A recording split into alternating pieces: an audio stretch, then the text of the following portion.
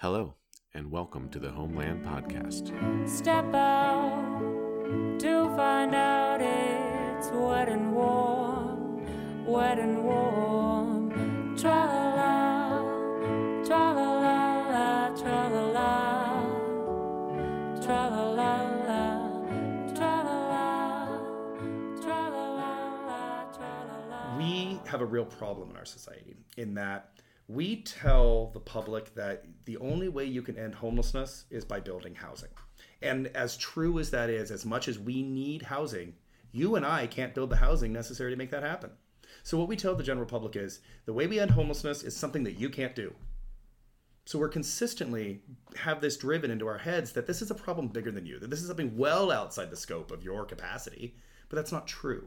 You do have the ability to do something. I'm Bryce Merriman, and you're listening to the Homeland Lab Podcast. Technology has revolutionized just about every aspect of our existence over the last 2 decades. Now tech and human services providers are working together to develop new ways to quickly move people out of homelessness by connecting unhoused individuals with donations and services. WeCount has built one of those bridges, connecting online giving with real-world needs within your local community. To learn more, I sat down with their executive director, Graham Pruss. To begin my conversation, I asked Graham who the we was in WeCount. It's everyone. Honestly, it's all of us. We count as less of a name than an imperative. It's really saying that we all count. I had experienced homelessness as a teenager. I had my son when I was 18. I got off the streets because somebody had reached out to help me when I needed it. But it really, it wasn't the quarter that the person offered me to call my parents. It really was the connection that I was able to get with my parents and the resources they were able to provide. And when I had my son when I was 18, the aid for families with dependent children, welfare at the time, helped me to get on my feet, helped me to pay for the medical expenses of as a young family, and helped me to get a career. The .com boom and bust that happened in 10 years later, I rode that wave, and unfortunately with a lot of other people found myself unemployed, laid off, and those similar services helped me to reconnect with another career and help me continue my future. And that's actually have now helped me to wrap up my PhD work at the University of Washington around vehicle residency and how people occupy public space living in vehicles, how that is constrained or affected by law, and how that may restrict people's access to services that can end homelessness. So what does WeCount strive to do then? Yeah, so what WeCount really does is that it connects the general public with it helps the general public connect people in need with services that end homelessness. Okay. Right. So what we do is that we are a platform where a person can ask for items they need, people can donate it to them, and it all happens through social service agencies that are specifically tailored, or that we suggest that are specifically tailored to the needs of the individual. So when a person signs up for the system, they fill out a very basic questionnaire that tells us, they're a veteran, they're over the age of 65, they have children traveling with them, they're looking for housing or maybe an emergency shelter or food. And when they ask for an item, we compare those needs with local services, with the eligibility requirements of local services, and suggest a location that actually matches the need of the individual for them to pick up the backpack or hot plate that gets donated by their community. And then before they do, we help them to actually contact a social worker, set up an appointment with a professional to help end homelessness. So you are kind of grafting onto an existing social service structure. That's exactly right. And hoping to maybe create another porthole into that structure. That's right. What we're trying to do is we're trying to kind of leverage the people power of our communities to become an extension of the social services, in a sense of activating or empowering the general community, the general public, to be an outreach arm of the $70 million worth of social services funded in Seattle and King County. So if I am coming across someone who I see in my neighborhood, for example, on a day-to-day basis, your platform would offer me a window into connecting into this what can be somewhat opaque system from the outside. Yeah, well, what it does is that it actually it more helps the person who is in need ask for the item that they're asking for. They can ask for it anonymously, confidentially. We have ads on on buses. We have ads. We do street outreach with people. We work with actual outreach providers and nurses in emergency shelters and everything to help to get the requests for these needs in our system, and then a person can download the app and be able to see that JT needs a backpack in their area. And we're actually building up our new system now where you can actually purchase that item through an Amazon wish list. Oh, wow. And it delivers directly to JT at the Downtown Emergency Services Center.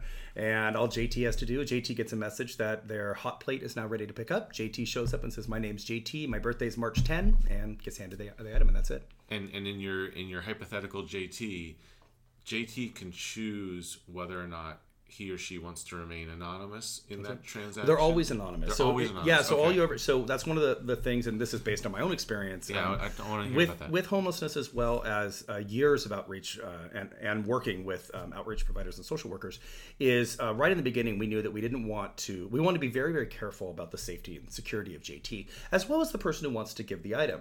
So when we never show a person's name, their face, their location. You can't use the system to find out where someone is. We don't even tell you where necessarily they're going to pick up the item at, right? What we do is we say, somebody needs this item in your area. This is what the item is. This is how much it costs. Click here to buy it for them. And because we're a 501c3, that donation goes through us, and then we purchase the item, which means we can offer the donor an end-of-year itemized tax-deductible receipt. I see. Okay. So what was it about either your experience or your experience when you were doing outreach that importance of anonymity kind of hit home for you? Well, I mean, a lot of it came to working with lots of people who made themselves non-anonymous, right? Who made themselves publicly visible in their poverty and their homelessness. I ran a community meal under the Ballard Bridge here in Seattle for 6 years, and we had hundreds upon hundreds of people coming through every single Sunday we were there, and I would have people all the time show up that I would see their face on the internet on Facebook earlier, and I would see that they were asking for, somebody had helped them ask for a backpack or a blanket or maybe a guitar or something like that, and I would say, hey JT, I saw you on the internet. Hey, I'm glad you were able to get your guitar. And they would say, that jerk put me on the internet, and now my family knows that I was homeless, and what's that going to mean for me in the future? And I would say, well, I mean, you let yourself be put on the internet, right? I mean, you know what you're doing, but the thing is that they didn't. And they did let themselves, they agreed to it, but they didn't have the full understanding of what the long-term repercussions would be. Now, as we know, of course, the internet never forgets, right? And 10 years down the line, when that person's looking for a job, when that person's trying to rent a house, when that person is connecting with someone who might be a new lover, and the new person looks and does an internet search on them and says, wait a minute, you were living on the streets in Seattle and all you could do was to ask for was a guitar, right? That can affect someone's relationship going forward. And as the purveyors of this technology, we see it as our responsibility to do that in a safe way. Right. And part of that is that, when people are in dire need, they make dire choices, and they will often put themselves out there in ways that they don't realize could hurt them. So what we do is we make sure that they don't hurt themselves in this way, but at the same time still be able to tell a little bit of that story to the donor, because people want to know who they're giving to. So you get to see that it's JT. You can see that JT is a veteran. You can see that JT is working to secure housing and food services. You can see that JT is traveling with children, but you don't see JT's picture. You don't know where JT's at. You don't know anything more than it's JT. Right. Or even specifically where JT may be. You can see what services JT's working at, which is great, because then it allows the donor to be able to say, you know what, I want to help anyone in my community. I want to help someone who's within 5 miles of me now, or maybe I want to help somebody who's working specifically with the Downtown Emergency Center who is a veteran or is a family looking for housing. I hadn't even considered that angle of it, but the fact that the internet is this semi-public sphere that does live on forever. It's not transient. That's right. It is not nomadic. It's sedentary. It lives forever. That's right. Yeah, that's right. And you mentioned that as a platform, is it a website? Is it an app? That's a great question. So the initial incarnation that we built in June of 2016 was an app. It was a website. I'm sorry, and it's still running. We've had over 1,600 people join. They've offered and requested 900 items. We collected 100 people, connected 100 people directly with social services.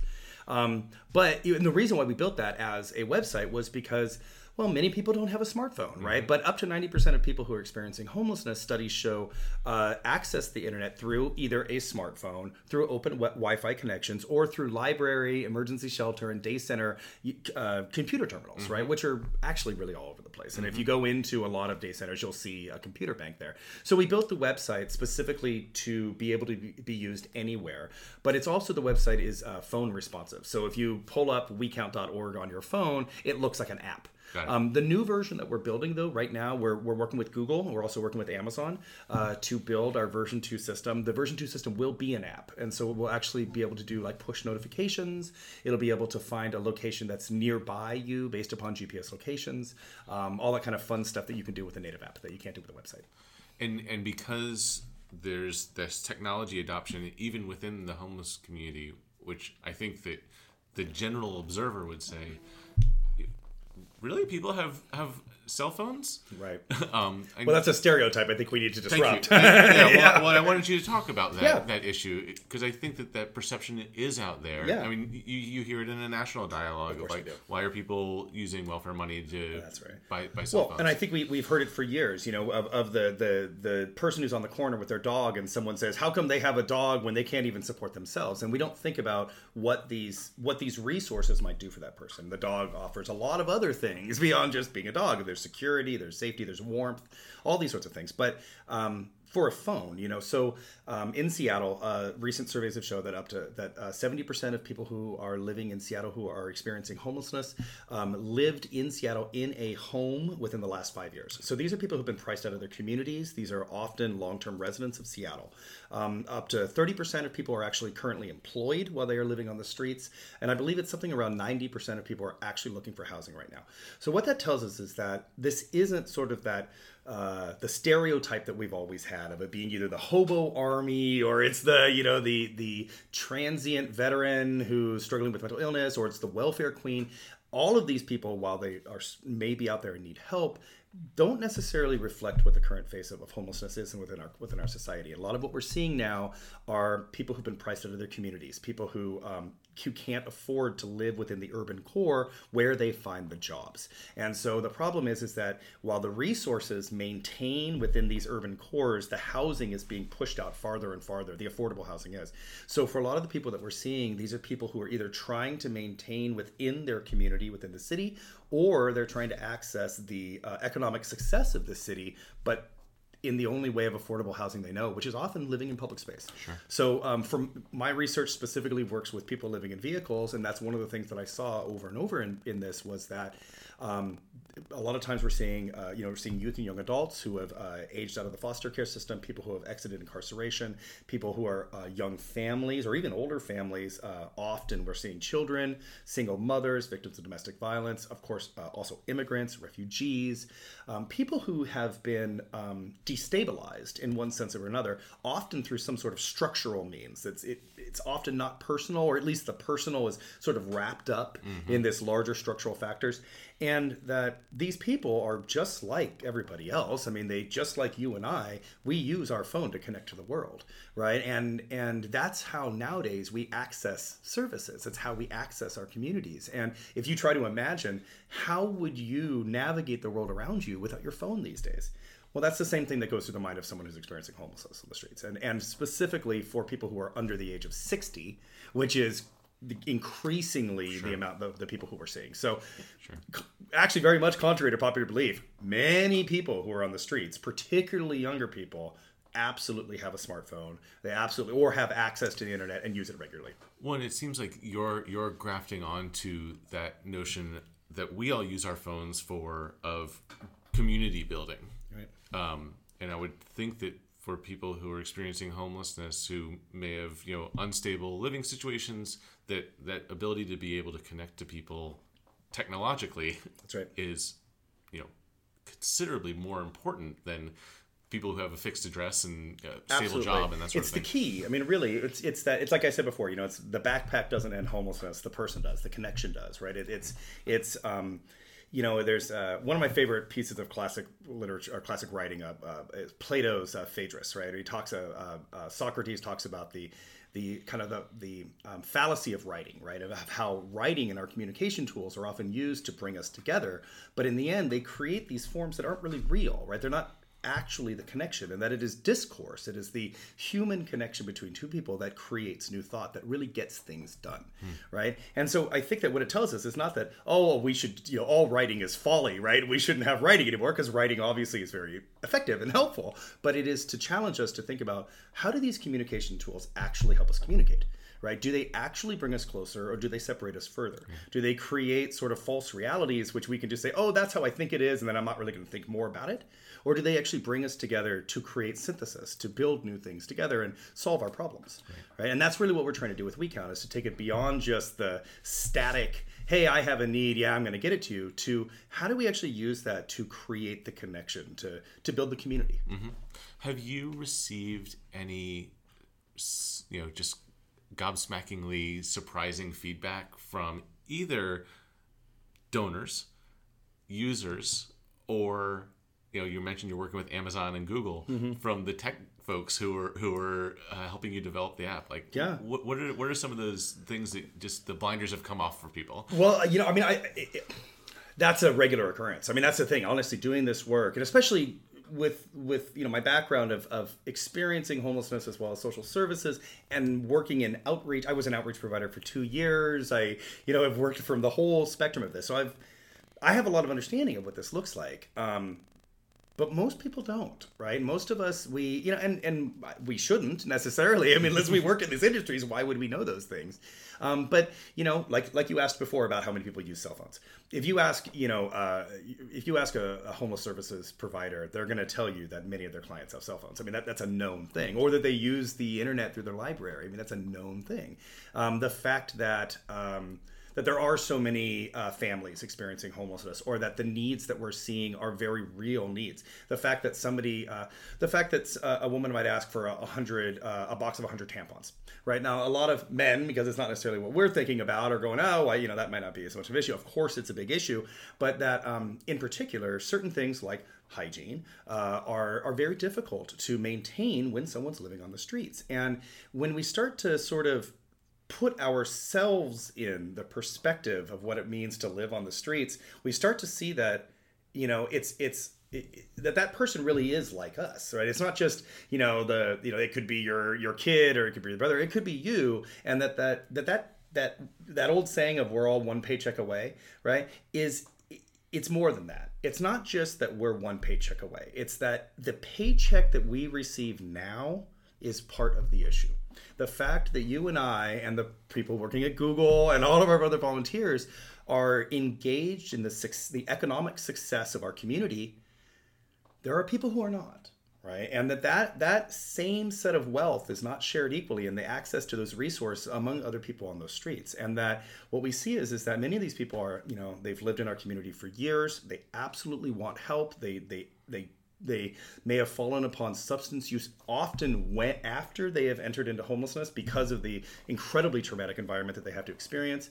That a lot of the kind of stereotypes that we've been raised with around homelessness are totally not true, or they're much more causal. You know what I mean? To say that they're much more right of boom, to use that military term, that actually it happens after the event of homelessness and then these problems begin to happen.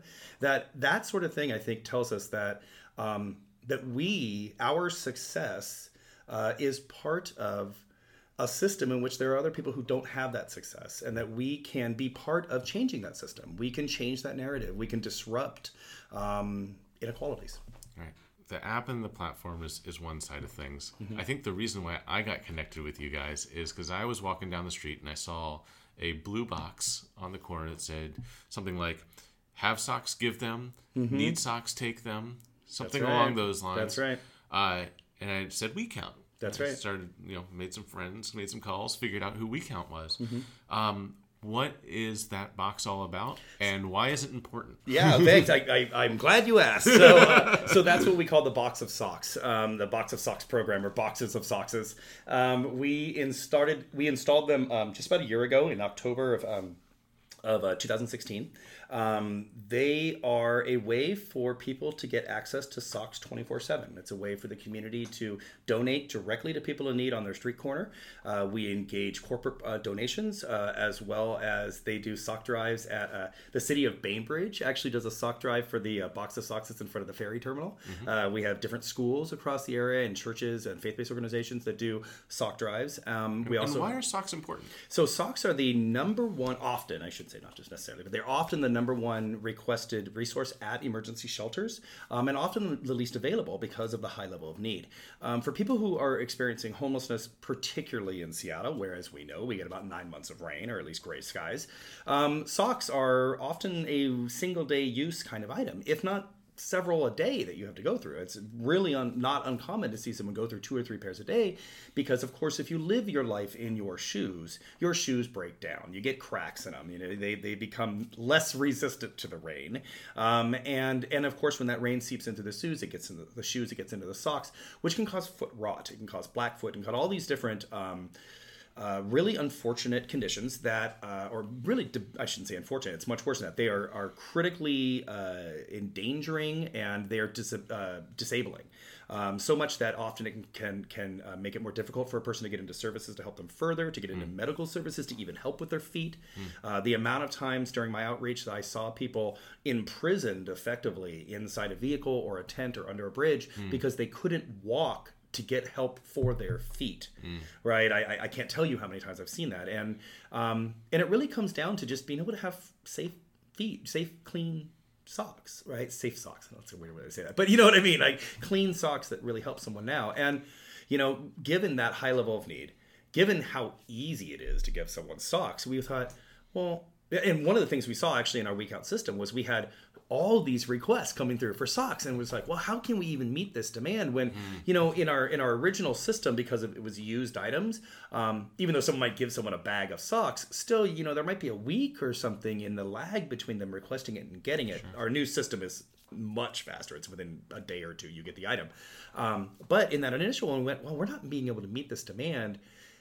How do we both get those socks to someone when they need them at 3 a.m. in Pioneer Square when they really need them and there's nowhere to get them? There's no shelter open to get them at that time. And how do we enable the community to be part of that, right? Because it's really fun. Right. It's really cool. And it's really great knowing that you actually made a real difference in someone's life right now. And so we just said, you know what, let's put a bunch of boxes of socks out on the streets. And so we drove around at midnight until 6 a.m. on one Friday night and just did guerrilla installed all these boxes all over the streets and worried about getting our permit later, which we have since done. One of those more ask for forgiveness rather than permission type things.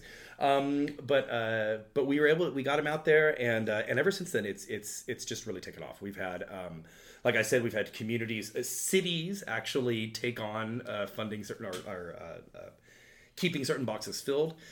We've had Slalom Consulting is now takes care of the box that's down in Pioneer Square. We have Bombas Socks, which does a buy one, give one sock program. They produce socks specifically for people who are living on the streets. They're dark colored so they don't get dirty as quickly. They're made with reinforced seams and antimicrobial fabric.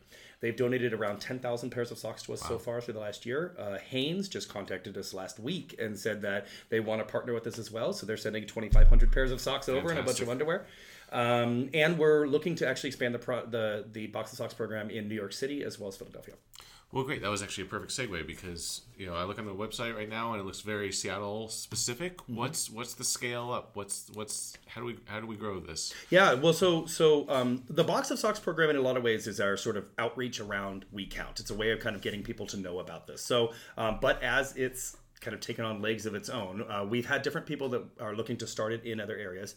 If anyone is interested, they can find out more information at boxofsocks.org. That's BOXOFSOX.org, not SOCKS.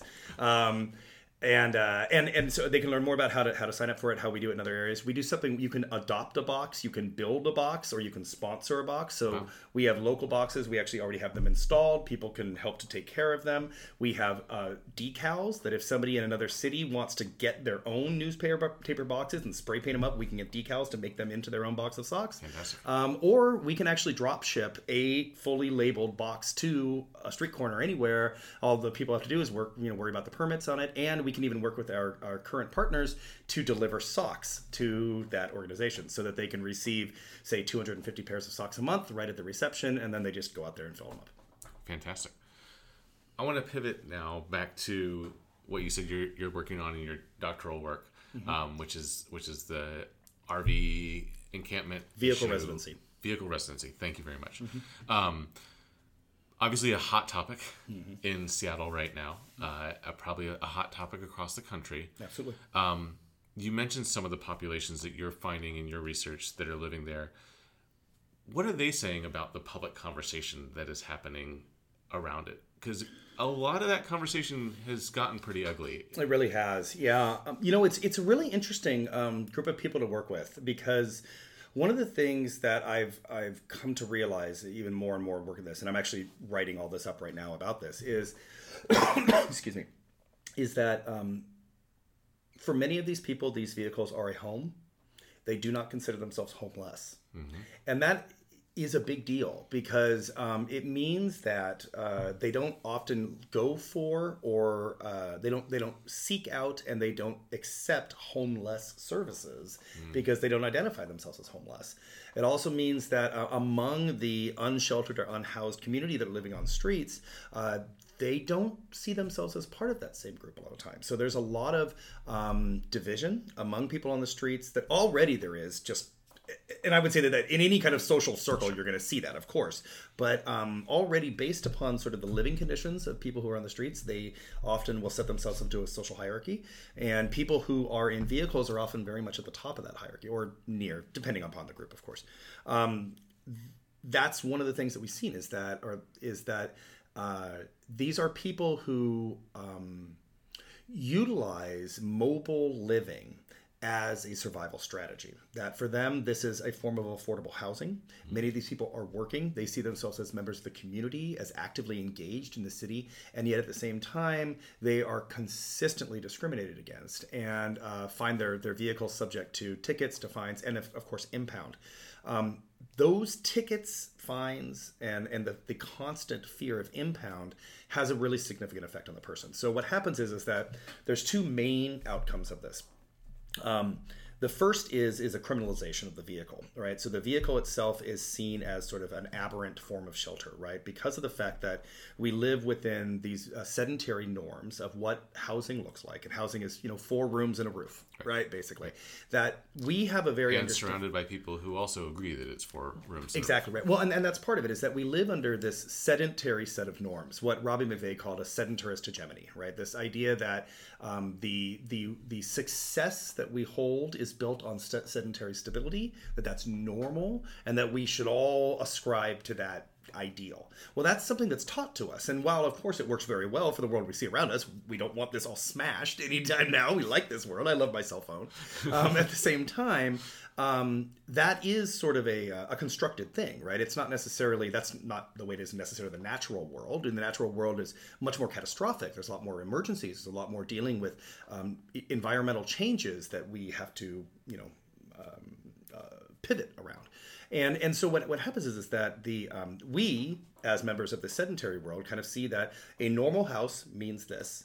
And so when we see someone who lives in this nomadic shelter, we project them as the outsider. They're not, they're the bad guy. They're not from around here. They're probably the gypsy or the circus freak or whatever it is that's come to town to take your kids away, right? And it's that same discrimination and bias ripples throughout time for the same reason, right? Because these cities that we live in say this is what is right, and if you're not living in this sort of sedentary life way, then you're wrong, right? And so what happens is that we've got people who are relying upon these mobile nomadic behaviors to survive. They often see themselves as sedentary. They don't see themselves as nomadic. They're not nomadic. Really, they're sedentary people. They're just like you and I. They were raised with these same ideals, but because of the fact that they're occupying this nomadic shelter, that nomadic shelter is denied its propriety of home. It's never allowed to actually be acceptable, right? And its occupant is always positioned as the bad guy, the other, right? And so that's what we see, is that over and over and over again, there are people who are absolutely your neighbor, right? I mean, literally, they lived in the community up until a year or two ago. Now they're living in their RV, and suddenly they're being painted with this brush of being, meth fiends, and they're, rolling meth labs, and all, there's sexual abuse and all these sorts of horrible crimes that may not actually be present in this community, but is painted on this community because they're mobile. Right. And so the first piece is that this criminalization that occurs around the actual vehicle itself, because we don't allow it to be a home. We see it on the streets, and we want to basically, there's this drive to get rid of these vehicles. And a lot of what you were talking before about the sort of contention around RVs right now is focused on that, right? It's specifically in Seattle. And it comes to, there's a use of signs that people put up to drive people out of areas. No parking 2 to 5 a.m. signs are a big one. The use of particular tickets or ordinances in Seattle. All vehicles that are over 80 inches wide must park in industrial zones between midnight and 5 a.m. This is why you see all the RVs in the Southern Industrial District or in Ballard's industrial area, but not on other streets. That's because it's legally, they have to be there. And then all of that ends up creating this system where these compounding tickets, and then there's the scofflaw thing. I don't know if you're familiar with this, but if you get 3 or more tickets that go into collections, you can have a boot put on your car, which immobilizes the vehicle. So, and then there's always this threat of impound, right? Because at a certain point, they're just going to take your car away. So because of this, the compounding set of tickets can then make it so that you don't get registration, right? Because that's Washington state law, which then means that you start getting even more tickets compiling on the vehicle. And what happens is that the individual who has invested a huge amount of capital as well as time and energy and sees this huge value in this vehicle too, as shelter, as safety and security, and holding their property, that person doesn't want to lose their vehicle, of course, right? Well, because there's all these tickets on the vehicle and they know that there's a looming impound on the vehicle, it means they can't leave the vehicle because the moment they step away, they could lose all their property. Well, how do we connect that person who is isolated out in the middle of nowhere in South Seattle with social services that are located in downtown Seattle when there's no parking space for that RV, right? And the moment they step out of it, they risk it being taken away. So what happens is that this population, because of this criminalization, ends up getting isolated from social services, which leads to the second piece, which is disaffiliation, right? And it's that there's a long-held theories around homelessness of disaffiliation, and I'm not sure if you're familiar with this, but where the longer that people experience homelessness, the longer they are disaffiliated from their social support, initially from their family, from their friends, the communities around them, and then even social services themselves. And that's what we see with these vehicle residents, is that in Seattle, 42% of people who live on the streets live in a vehicle. Okay, so almost half, I think it's 2,500 people across King County are living in vehicles, right, at least. There are virtually no parking spaces that are associated with emergency shelters, right? So if 42% of the population doesn't have a parking space to connect with the $70 million funded system, which is designed to end homelessness, how do we end homelessness for all people, right? And this kind of gets to my core issue of, my theory is it's because of this idea of sedentarism and nomadism, and the fact that we even compassionate people who really want to do good, still look at the RV as not a home, and we can't find a place for it within our housing systems, our emergency shelter systems, because we want to push it away, right? When the reality is that you've got 2,500 people who really, really need help. They want stability. They want nothing more than access to that system. But because of the way the system's built, it's a massive barrier to them. So you've obviously thought about this. What is a potential place within that system? So the way I see it is actually, so there is a huge amount of overnight parking that's actually available within our cities, even within the downtown core. Beyond, there's the massive parking, structures that are right next to City Hall, often in many cities, which are not used after 6 p.m. There's hospitals, there's fire stations, there's police stations, there's park and ride lots. All throughout our communities, we have access to these overnight parking. And if we consider parking as a resource, as a common pool resource, right? Eleanor Ostrom talked a lot about this. And if we think about these common pool resources as a community-used resource that works just fine as long as it's not overused, right? Much like a fishing stock, right? If you overuse it, the thing crashes, right? But as long as you maintain that usage, you can sort of skim off the extra and be able to take that. Well, that's the same thing as parking. Right now, we focus parking and we consider parking as daytime. That's what parking means. Well, there's another 12 hours of parking that's really never used. And really the issue is that most people need that stability when they're sleeping, right? It's at nighttime. And the fact that they need really connection to the emergency services. If we consider our emergency shelter programs, many of them, the majority of them, are not all-day programs. They're not 24/7. They are 6 p.m. until 6 a.m. And once the person gets in, they talk to a social worker. They talk about other services they can work at. They start working that stuff before they go to bed at night and then wake up in the morning to start their process over again. We have nothing like that. That even approximates that within our system. I think we need much more than that. I think we need actual long-term solutions. And there's some ordinances now that talk about like RV lots and stuff for people, actually like a low-income RV park in a sense. But I think what we need to think about is even larger than that. I think we need to say that if 2,500 people are experiencing homelessness or being unhoused, and they don't see themselves as homeless, in this way, in their vehicle, then we need to seriously look at what it's going to take to provide a parking space that's directly connected with emergency services that we already fund. And the fact that we don't have that solution in place is not a reason to not have the solution in place, right? And the reality is that vehicle residents have represented at least 30% of people who live on the streets for over a decade. Okay, and there still has been almost no movement on this. As hard as it is to see the increasing number of articles about vehicle residency and people pushing back and all these issues, I'm really glad that it's finally coming to the forefront. I'm really glad that people are starting to realize that these people are out there and that they really need our help, and that as a matter of social practice, they have been separated from us. I had one person tell me once, about 7 years ago in an interview, they said, when you're sleeping in a car on the streets, it's really ironic because the world seems to move around you and you're staying in place. Even though you're living in this mobile world, they're all active, but you're not. And that it feels like you're apart from the world, not a part of it. Of the world, yeah. Is there a model of social services that comes to those people? Well, there is, in a sense. I mean, it's outreach, and there's a safe parking program in Seattle. It's called the Road to Housing program. I actually used to outreach for it for 2 years, so I know it very well. And I helped, hundreds of people connect with services.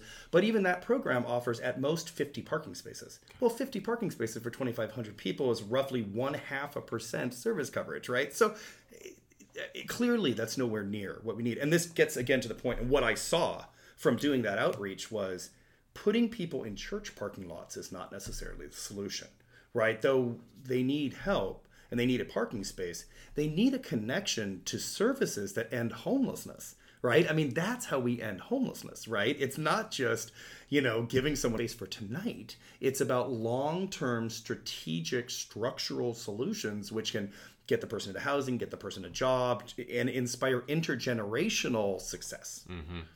Is there anything that we haven't talked about We Count or about the, I'm sorry, your term? Vehicle residency? Thank you. Vehicle residency.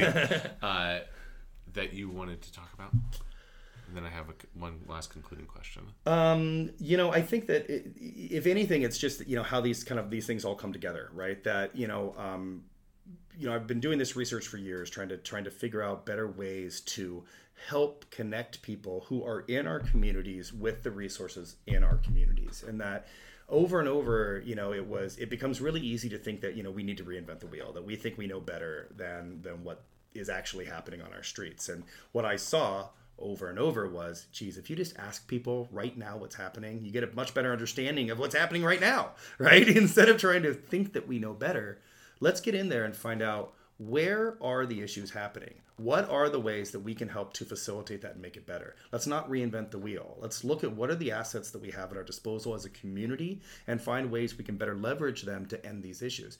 In the end, we have a real problem in our society in that we tell the public that the only way you can end homelessness is by building housing. And as true as that is, as much as we need housing, you and I can't build the housing necessary to make that happen. So what we tell the general public is the way we end homelessness is something that you can't do. So we're consistently have this driven into our heads that this is a problem bigger than you, that this is something well outside the scope of your capacity, but that's not true.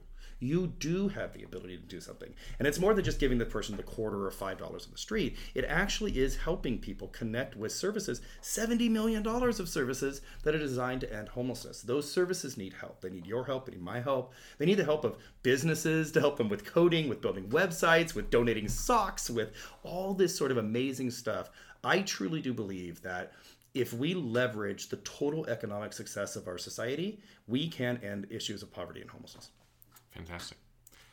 So, going back to your teenage years, when you were living on the streets, what were some things that the people who design, who manage, who maintain, who enforce public space norms, what were some things that they could have done to make public spaces more empathetic and welcoming to you? That's an interesting question.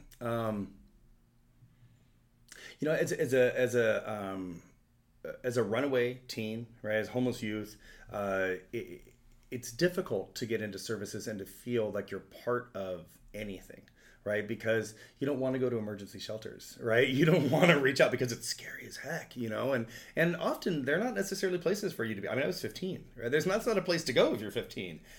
For me, I think that. Well, and this was in the early 90s in the Bay Area, so things have changed as well. But there was no place for me to go, to be completely honest. That's changed a lot, and there's been a lot of improvements around that of providing safe space for youth and young adults who are experiencing homelessness. But when I was a kid, you hung out on University Avenue because that was the only place to hang out. Like you got loaded at night because that was the only way to go to sleep, because you had to sleep under the bridge because there was no other place for you young adults to sleep. I mean, like much as we see now, the choices that people are made with their environment, right? Made within an environment of choices. And my environment limited me to say, man, I didn't have a lot of stuff I could do. I mean, I slept in punk rock clubs. I worked security at those places in order so I could have a place to sleep at night. And it was, I think that the main thing that I lacked was a place during the day to find stability, to get some safe ground under my feet, to think about where I could be that night, to then think about where I'd be the next day. That if I don't know where I'm sleeping tonight, I don't know what my success is going to be tomorrow, right? And for me at the time, that just didn't exist. So I think that, I mean, if there was one thing that I would say from my experiences, it is, and I think it's a theme throughout all my work, is safe space, right? That we need to provide people with stable, physical space for them to be able to occupy without fear and to actually get access to professional services. It's not just, hey, let me give you a spot for right now, right? But it actually is somebody who's going to come through and say, hey, let me talk to you. Let me get you to talk to this person, or I'm going to get you to work in the VA, or I'm going to get you talking to your parents so that you can go home. Yeah. Oh, great. Thank you, Graham. My pleasure. Thank you.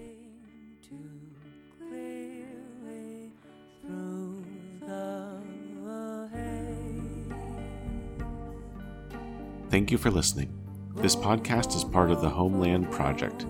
We invite you to learn more about the project at homelandlab.com. Our work would not be possible without the support of MIG SVR and the Landscape Architecture Foundation's Innovation and Leadership Fellowship. To learn more about the tremendous work of LAF, please visit their website at lafoundation.org. Finally, we want to thank our friends at Yves for the use of their music.